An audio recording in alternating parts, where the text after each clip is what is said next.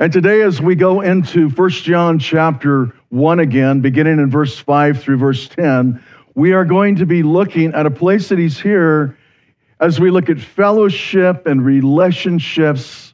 We look at that which can hinder fellowship and relationship, but we'll look at something so amazing, and that is we're going to look at the light of the one who's here this morning. 1 John chapter 1, verse 5. This is the message we have heard from him and announced to you that God is light, and in him there is no darkness at all. If we say we have fellowship with him and walk in darkness, we lie and do not practice the truth. But if we walk in the light as he himself is in the light, we have fellowship one with another, and the blood of Jesus, his Son, cleanses us from all sin. If we say we have no sin, we are deceiving ourselves, and the truth is not in us. If we confess our sins, he is faithful and righteous to forgive us our sins and to cleanse us from all unrighteousness. If we say we have not sinned, we make him a liar, and his word is not in us. We are beginning a study into this beautiful book of 1 John that teaches many great truths that can be so readily embraced as Christians, but today we are going to enter into deeper truth and understanding regarding the fellowship that God desires that we have with him through Jesus Christ.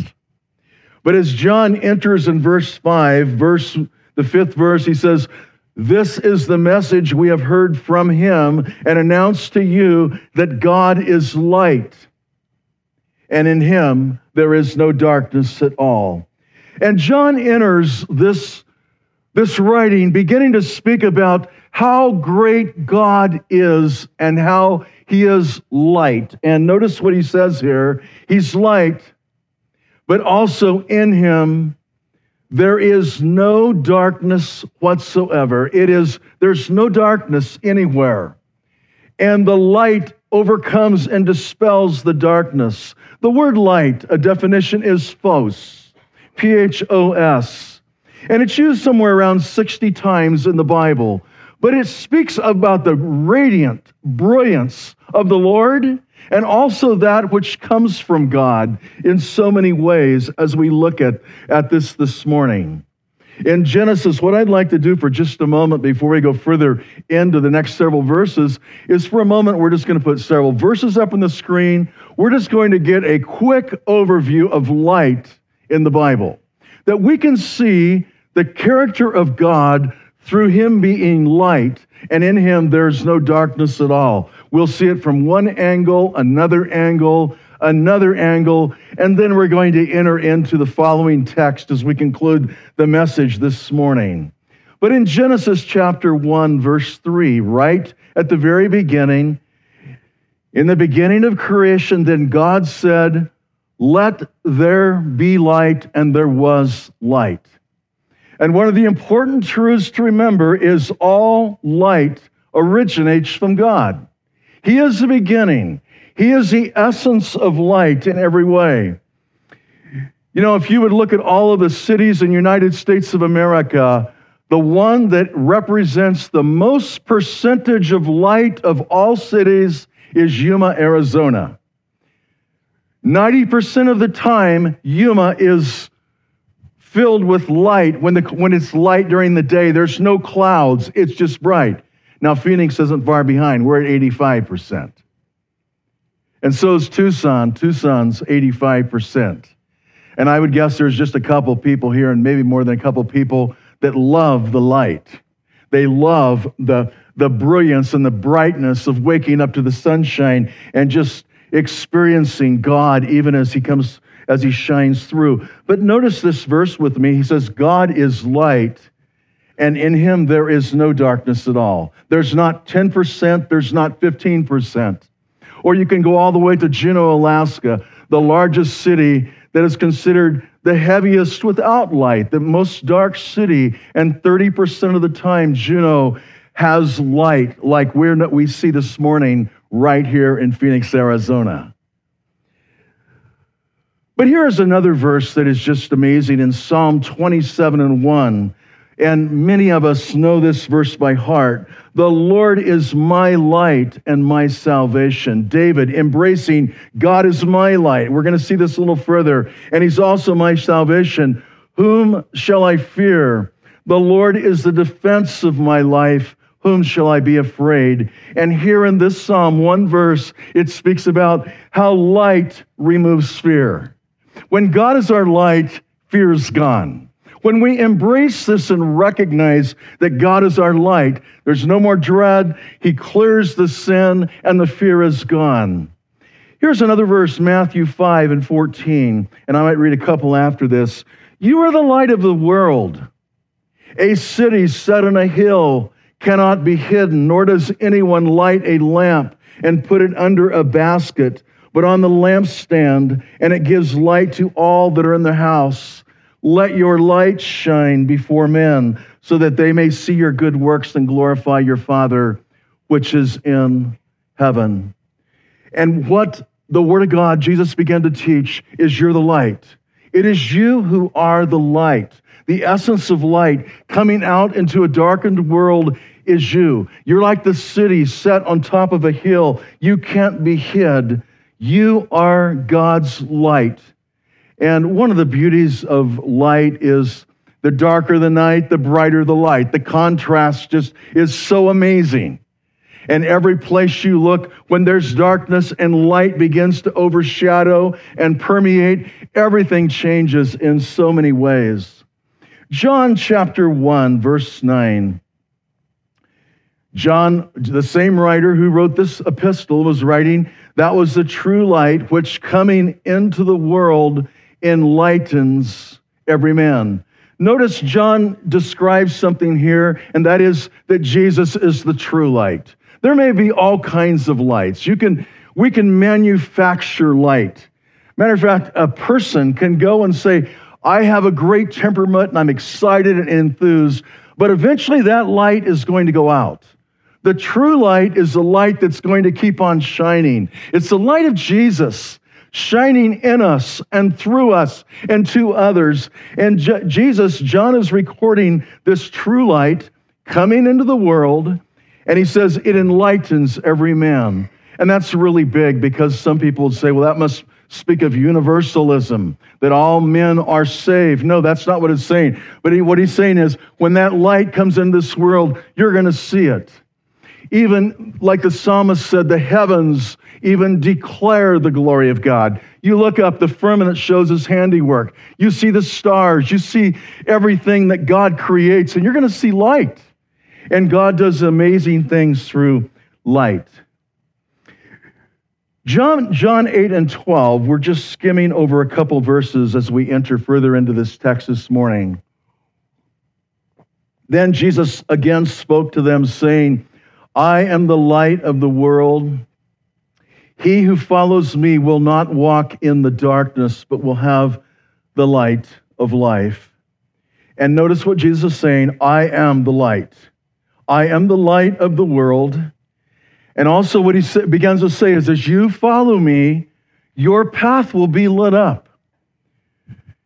There's not going to be darkness. I will show you the way. I will lead you with light. And it is amazing. I am sure right here in this building this morning, we could give testimony to many of you who could speak about the times when it just seemed so dark for a moment, but you began to follow Jesus, and that light just kept leading the way. And you knew it. You could experience that light leading and guiding in the most magnificent ways. In 2 Corinthians 4 and 6, Paul begins to introduce in his epistolary writing light not only around us and beyond us, but also light within us. And he begins to speak about how light comes inside us. It comes in and changes us inside to out. For God, who said, light shall shine out of darkness, is the one who has shown in our hearts to give the light of the knowledge of the glory of God in the face of Christ. Notice what happens. Light comes into us to shine light out that other people will see the glory of God and Jesus Christ from light that comes in and goes out of us. In some ways it's fundamental, but other ways it is really amazingly overwhelming, because it is speaking about how what a privilege God's children have been given as we are light bearers. We carry the light of Jesus wherever we go. And as we share the light, it just keeps going in so many ways.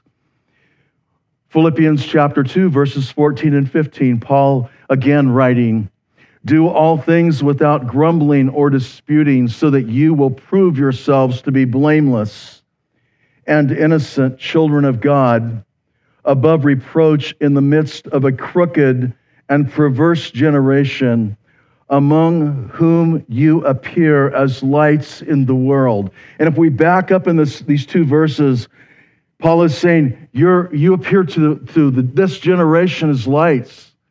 We don't always see it. We might walk into Fry's grocery store and we don't recognize we're like a light bulb somewhere. But there's something else that Paul is referencing here that we're going to look at a little further as we do our study this morning. And he says, do everything without murmurings and disputings. And he begins to speak about how murmuring or disputing begins to dampen the light. It's like a cloud that comes over. We become a little bit like Juno for a little bit. And no longer is the light shining out there brightly and speaking so beautifully about God. And this verse that we're still at, as we jump to all these verses, this is the message we have heard from him, from the Lord himself, and announced to you that God is light, and in him there is no darkness at all. One more verse, and then we will continue on into the text. 1 Timothy 6 and 16, "Who alone possesses immortality and dwells in unapproachable light, who no man can see, has seen, or can see, to him be honor and dominion. Amen." And here it is that Paul just stops as he's writing to Timothy, and he says, let's look at who he really is, who the Lord is. He alone possesses immortality, and his light is inapproachable. And no one has seen it or can see it. And he says, to him be honor and eternal dominion. Amen. Yesterday, I was in Fry's and I was getting a gallon of milk for Debbie, but I walked past the fruit counter. And I looked at the fruit, and I was kind of hungry, and I looked at the peaches, and they were absolutely amazing. But some of those peaches had amazingly beautiful color. And what determines that color is how that peach is on the tree and the light is touching that peach. It's the same with an apple. The power of light to an apple is keeping that piece of fruit exposed from all angles to the light. And then it will be, you're going to see a red, beautiful color. But if there's all kinds of leaves and it's all the way in the interior of the tree, the beauty of that apple will not be there. But there's another part of color. And this is one of the things that light does many things. It matures. Light warms. Light heals. Light illuminates. Light colors. Light beautifies. And we all know that in different ways. But when you take an apple is going to be affected by three different things that cause people to buy it. One is going to be the size. The other is going to be the color, and the other is going to be the flavor.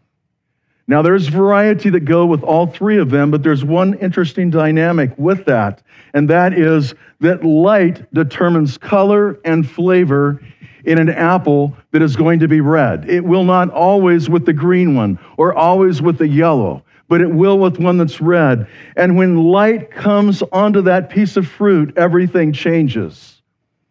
Now, as we go further into this passage this morning, it's important that we don't let go of this truth of light, because we're going to see John writing and speaking about what do we say and what do we do.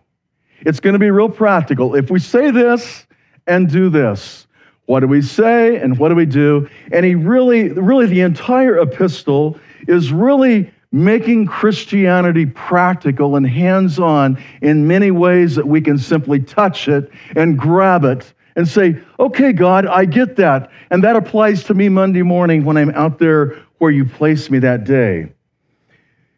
This is the message we have heard from him and announced to you, that God is light, and in him there is no darkness at all. If we say we have fellowship with him, yet walk in darkness, we lie and do not practice the truth.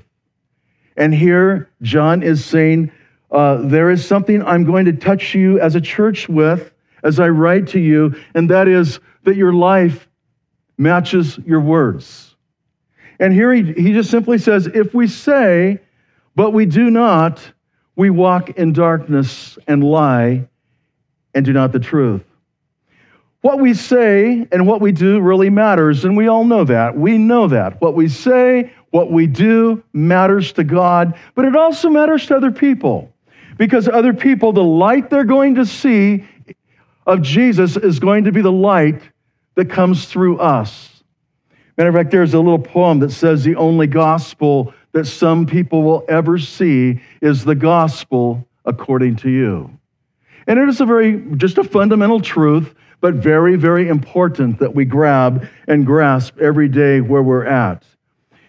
And we also recognize this: light is bright or shaded by that which we do and say. And we see it within the text here. If we say we have fellowship with him and still choose to walk in darkness, we say, I'm going to go down the Juno road. We lie and do not the truth. Or we say, okay, I would rather take the dark alley. I'd rather walk at night. He's saying we lie and we don't do the truth. I remember Deb and I were young marrieds, and we wanted to take a little trip together, and we had a voucher, an airline voucher that was worth less than $200, but we looked and got online and we checked out where we could go, and we finally found out the place we could go was to Alaska. And so we took our $200 voucher and decided to spend 4 days in Alaska. We'd never been to Alaska. I'd heard it got dark and light up there, but we were going to go in November. And what I didn't realize, and some of you have came from Alaska, is when we got to Alaska, it was just flat dark. You had about 2 or 3 hours a day of light, and that's what you could do. We landed in Anchorage, and there it was. We got a little car, and we went down to Seward and Homer, but we could only get to one each day, and we drove in the dark all the way from Anchorage down to Seward just so we could have a little bit of light. Many times, Christians are struggling with a little tiny bit of light when the Lord says, God is light. If you'll just let me shine, it will be so magnificent in so many ways. Now, here's a verse in John 3:19. This is the judgment, that light has come into the world. Now, this is the judgment. Jesus came. He was the true light that was coming into the world. And men loved the darkness rather than the light, for their deeds were evil. And what he's saying is, people see the light. They say, no thanks. I'll choose the darkness. Feels better. I'm more comfortable. And so they stumble and they go in a different way and they struggle in their Christian lives. But the Word of God just simply says that judgment came into the world through Jesus Christ, but many people look at light and they say, I'd rather not have the light. I'll choose the darkness. And that's many times why we do not do what we say. Our words do not match our actions do not match the words. But notice the next verse, because it is so beautiful when you begin to look at the other side of this. I'll read them together, 2 verses. If we say we have fellowship with him, yet walk in the darkness, we lie and do not practice the truth. But here comes the next verse. But if we walk in the light,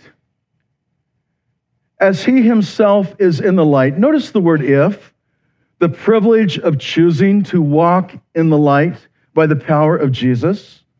If we walk in the light as he himself is in the light, we have fellowship one with another, and the blood of Jesus, his Son, cleanses us from all sin. Now let's back up and look at this for just a moment, because there's so much here, but John begins and he says, but if we choose, say, okay, Lord, my choice is to walk in the light. I'm a Christian. Like I say, I'm a pastor. I try to live for Jesus. So Lord, tomorrow I'm going to choose to walk in the light. Now the Word of God says something that is really amazing in this, and it'll take us back to how we introduced ourselves this morning. If we walk in the light as he is in the light. Now he's already in the light. We walk where Jesus walks. We have fellowship one with another.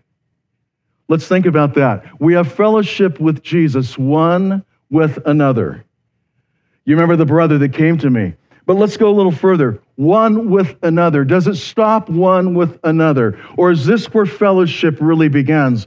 We have fellowship one with another, one with another.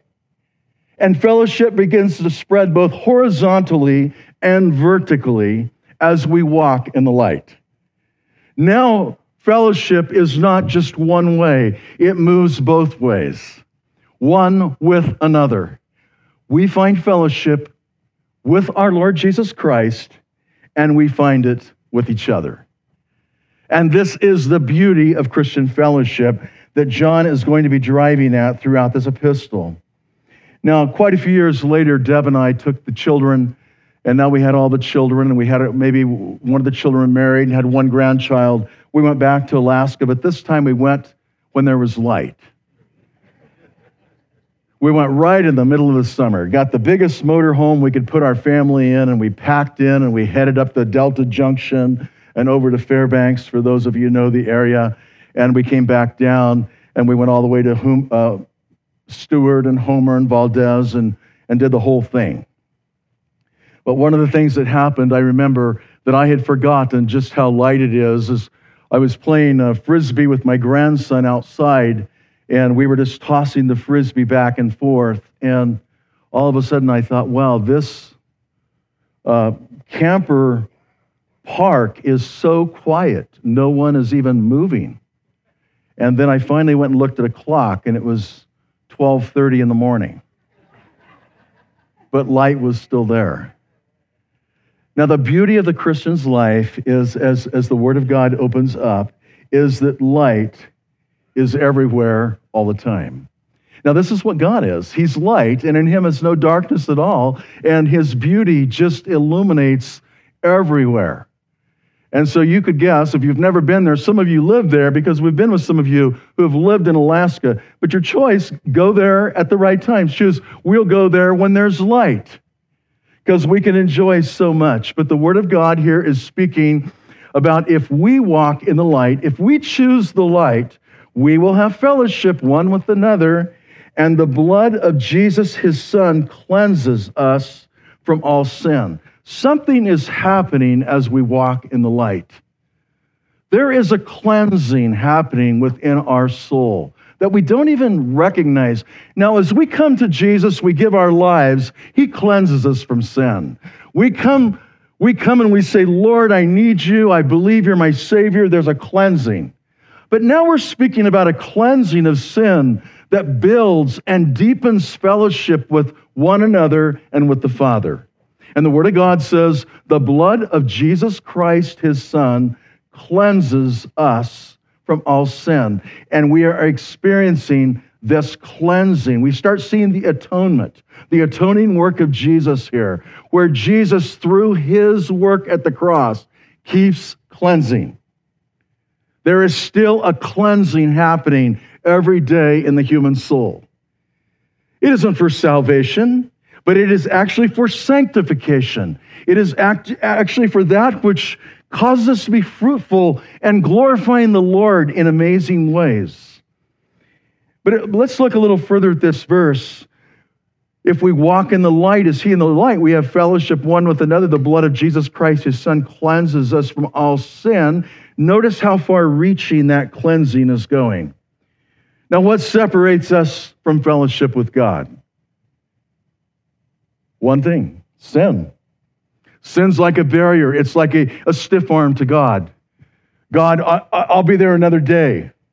I've got a busy week, or I want to do what I want to do. But here the Word of God is saying we have fellowship one with another. The blood of Jesus Christ cleanses us from all sin. There's something else that we witness as the sun comes over. I noticed this in Phoenix. A lot of people don't get this who just drive through Phoenix. You got to really spend time in the desert to see the magnificence of the desert.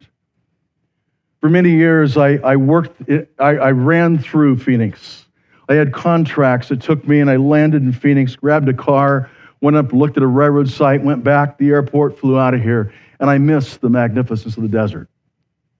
You start seeing the magnificence of the desert by sunrises and sunsets and flowers that bloom in the most amazing way. Sometimes as you will have guests that come here and they'll say, well, what caused you to really, why do you like the desert? And I'll just tell them, you got to take time to see it. But when you see it, it is so magnificent. And when we're looking at what we're speaking about this morning, about the light of the Lord, God asks us to take time to get to know him and let the light, his light, begin to shine powerfully within us. And there is this tremendous cleansing that comes. Where Deb and I have lived, you could get up in the morning and you could look off to the western mountains of the White Tanks. And when that sun comes up over the peaks and it hits those western mountains, the way it casts shadows and depth is just so amazing. Light magnifies, beautifies, glorifies. And there's another great truth beyond. It is that light transforms. It doesn't just adjust, it changes everything. We've all been to those places. I remember one time pastoring out in Kansas, and I woke up in the middle of the night, and I had to use the boys' room. And I looked, and the whole house was dark, and I'd never been to this house. And it was so pitch dark, and I started touching the walls, trying to find the room, and I finally found the room, and I was thanking the Lord. But the next morning, when all the lights went on, there wasn't any darkness left. I could have got there real easy. I didn't have to pat the walls. But light transforms. It changes everything when the Lord God from heaven makes the difference. And the Word of God is simply saying here that if we walk in the light as he is in the light, we have fellowship one with another, and the blood of Jesus cleanses. It will not be long until we partake of communion that is representative of the body of Jesus and the blood of Jesus and how he cleanses from sin. The communion doesn't cleanse from sin, but it points to the great work that we're looking at this morning, that the blood of Jesus cleanses from all sin. Verse 8, we have another one of the saying and doing. If we say we have no sin, we are deceiving ourselves and the truth is not in us. Here John is speaking about a blindness that can come over our heart that keeps the light from coming in. It's like a spiritual blindness. It might come because we have a blind spot, or we have a weakness. Or there's another way that blindness can come in. It can come in by having spiritual pride that just keeps the light from coming through the door.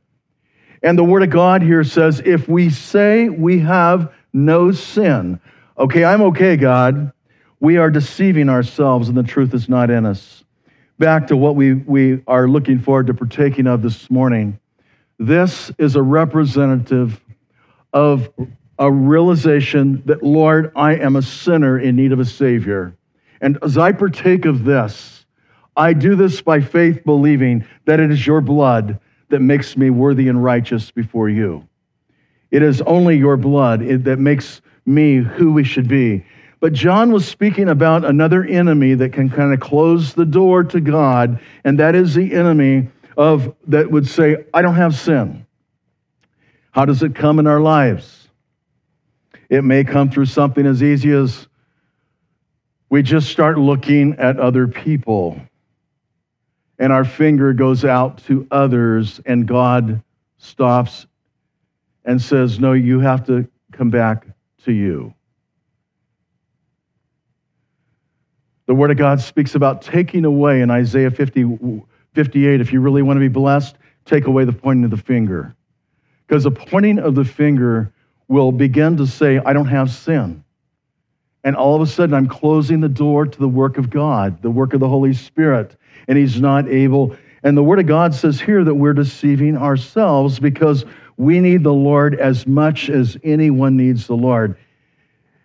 Pride is a tremendous enemy of the Christian soul. It has so many parts and pieces to it, but it is such an enemy. And it also hinders ourselves from receiving the light of the Lord Jesus from heaven. There's another area when I think of, we say we have no sin, and it's the imaginations of our heart.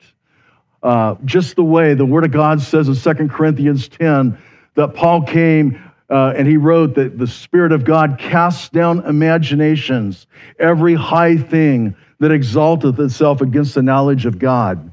You know, when I was a little guy, I had a bedroom about 10 by 15, and I would set up all of these baseball players, and I was the pitcher, and I was the best hitter. And we played, and guess what? We always won, and most of the time we won in the bottom of the ninth. And I would be the end of the pitcher. I would be the pitcher pitching, and I also would be the hitter, and I would get the last home run somewhere in the bottom of the ninth, and I was also the fans. You know, sometimes that's what imaginations do. It's an amazing thing. You think, no, we get more mature in Christ. We're growing past that. But no, we're not there playing baseball anymore, but maybe we're just playing church. Or we're just playing brother to brother, sister to sister. And we forget that God is the one who is the light. And in Him, there is no darkness at all. Now, what is beautiful, and it is such a blessed verse in 1 John 1:9. It is a classical. It is so necessary in our Christian lives to continue to enjoy the privilege of walking in the light. It is that which nourishes us along the way. It gives us strength, and it looks hard often, but when we look back after we've been here, it is so easy. You say God doesn't ask for sacrifices. He doesn't ask for offerings that we cannot perform. What He asks for, we'll find right here.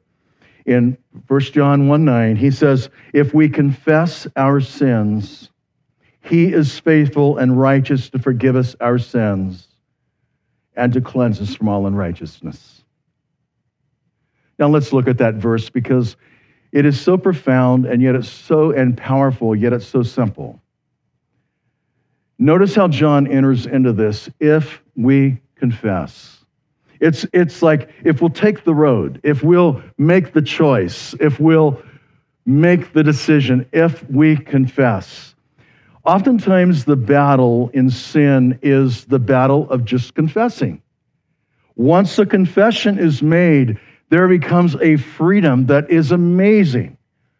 You realize no matter whether it is to the Lord, God wants first. Let's look at this together because sometimes we say, well, I'll go confess to my brother, but there's someone to go to confess to first. It says, if we confess our sins, He, the Lord, He is faithful. He's listening. He's waiting for the response of our lips, our heart. If we confess our sins, He is faithful and righteous to forgive us our sins and cleanse us from all unrighteousness. Notice this verse is saying several things. One thing is, you got a condition. You don't have to confess. You can say, I don't have no sin. But the Word of God says when we do that, we're deceiving ourselves. The truth isn't in us. But it goes on and says, but if we confess, if we move through that door, God is faithful. Stand in that. God hears, God answers, God forgives. He is a sin-forgiving God. He is a prayer-hearing God. He is a people-loving God. There is no sin that will ever go before God that will ever knock God off of his feet. He already knew. Sometimes someone has came to me and they said, as I tell you this, it's going to wipe you out.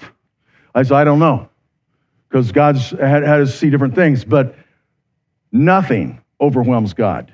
Notice what he's saying here. He, God, is faithful and righteous to forgive us our sins. What he's asking for as a child of God is confession of the sin. Lord, I sinned. They may be the most beautiful words that can ever be spoken by the human heart. It may never be said by words. I think of the two men that went to the temple to pray, and the one was a Pharisee, the other the publican. And the Word of God says the Pharisee prayed with himself that time, but the publican, the Word of God says he couldn't as much as lift up his eyes to heaven, but he said, God, be merciful to me, a sinner. I've sinned, Lord. That's all he asked. If we confess our sin, he is faithful and righteous. And notice what he does. God's faithful. His righteousness is right there to forgive us our sins. You're forgiven.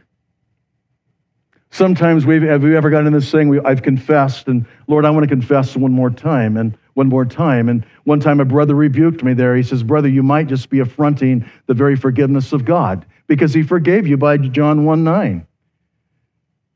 He's already forgiven you. But notice what he says, just to forgive us our sins, and then notice what he says, and to cleanse us. God does the cleansing. The light comes back in. The sin goes away. The healing comes. And notice how great it is. It says he will cleanse us from all unrighteousness.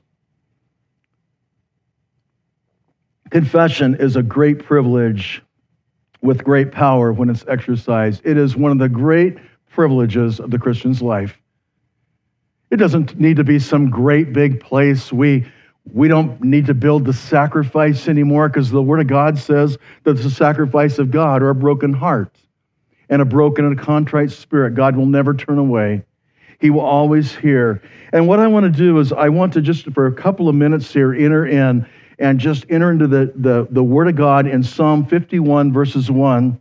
And I want to just look at David's confession of sin when he had committed the sin of Bathsheba. And he was so broken. But I want us to notice how the confession unfolded.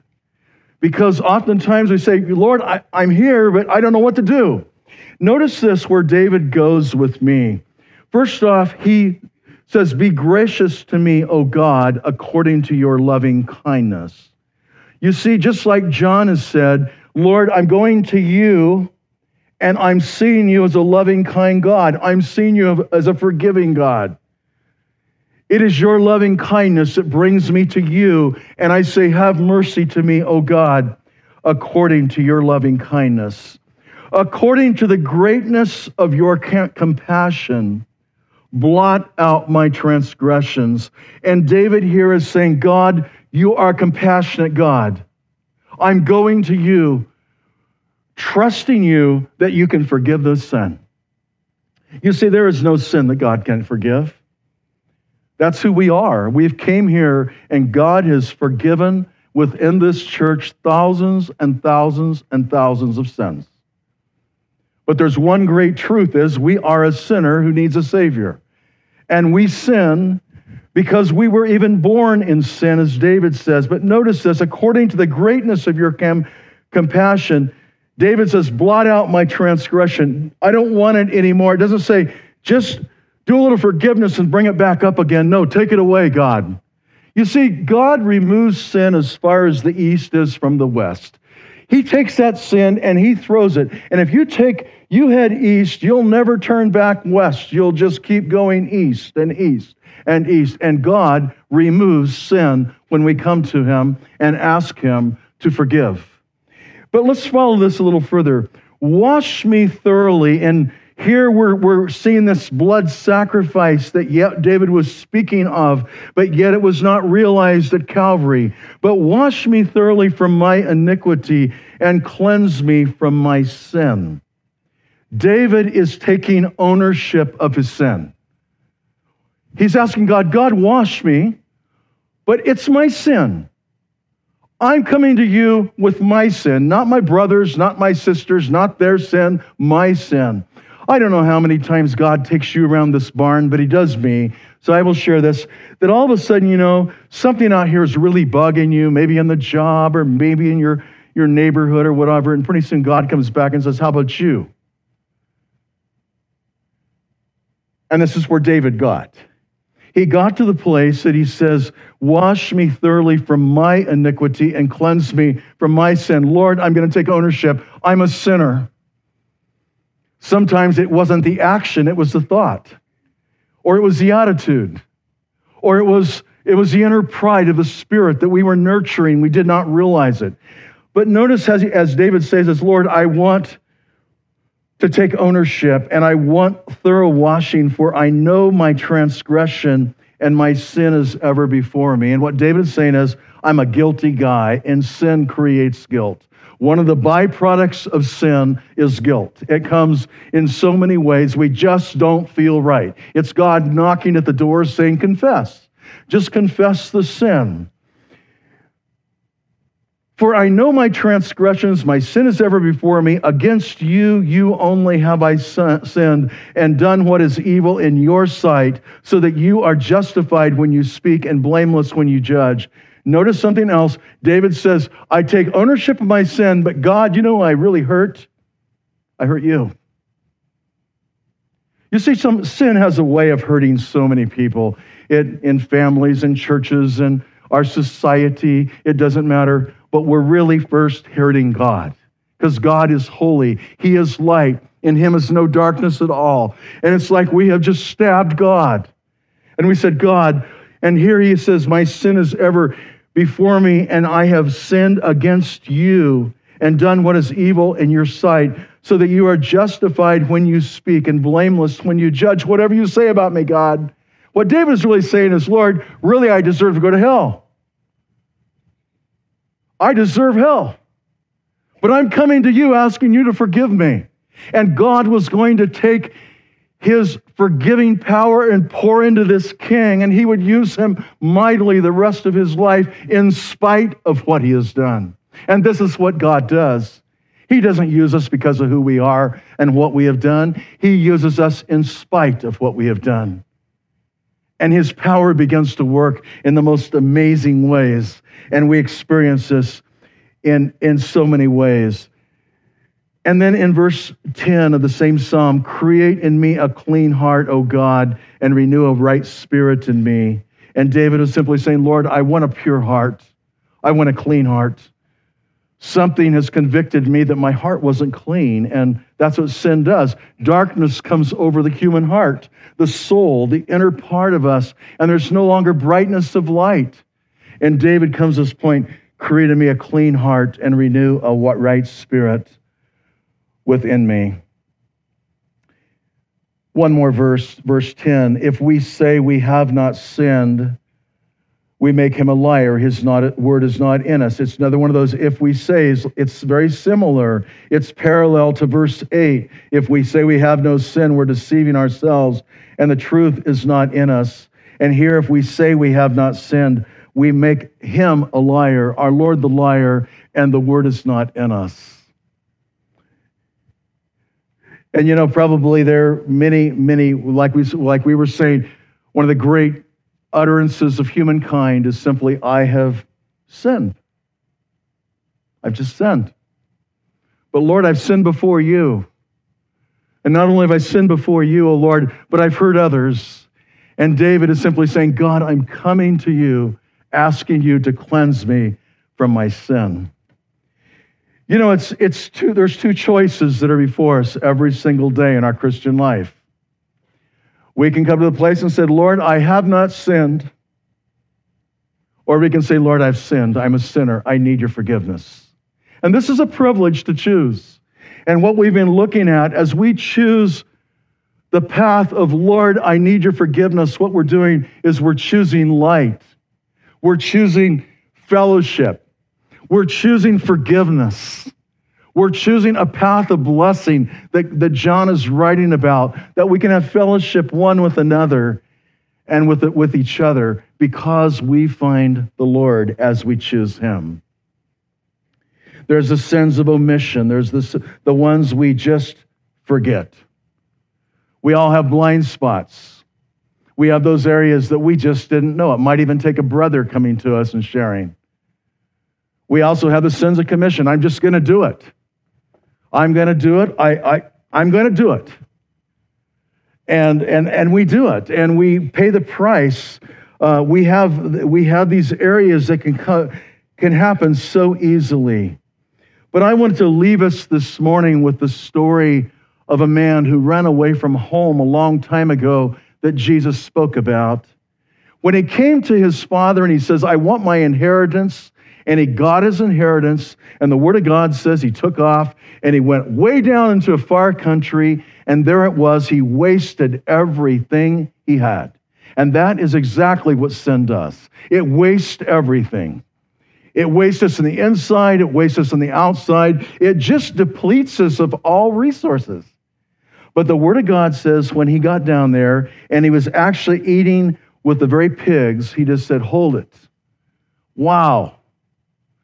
Dad's house is a whole lot better than this. I know what I'm going to do. I'm going to get up and I'm going to go to my father. And I'm going to tell him I have sinned in his sight. I'm going back to light.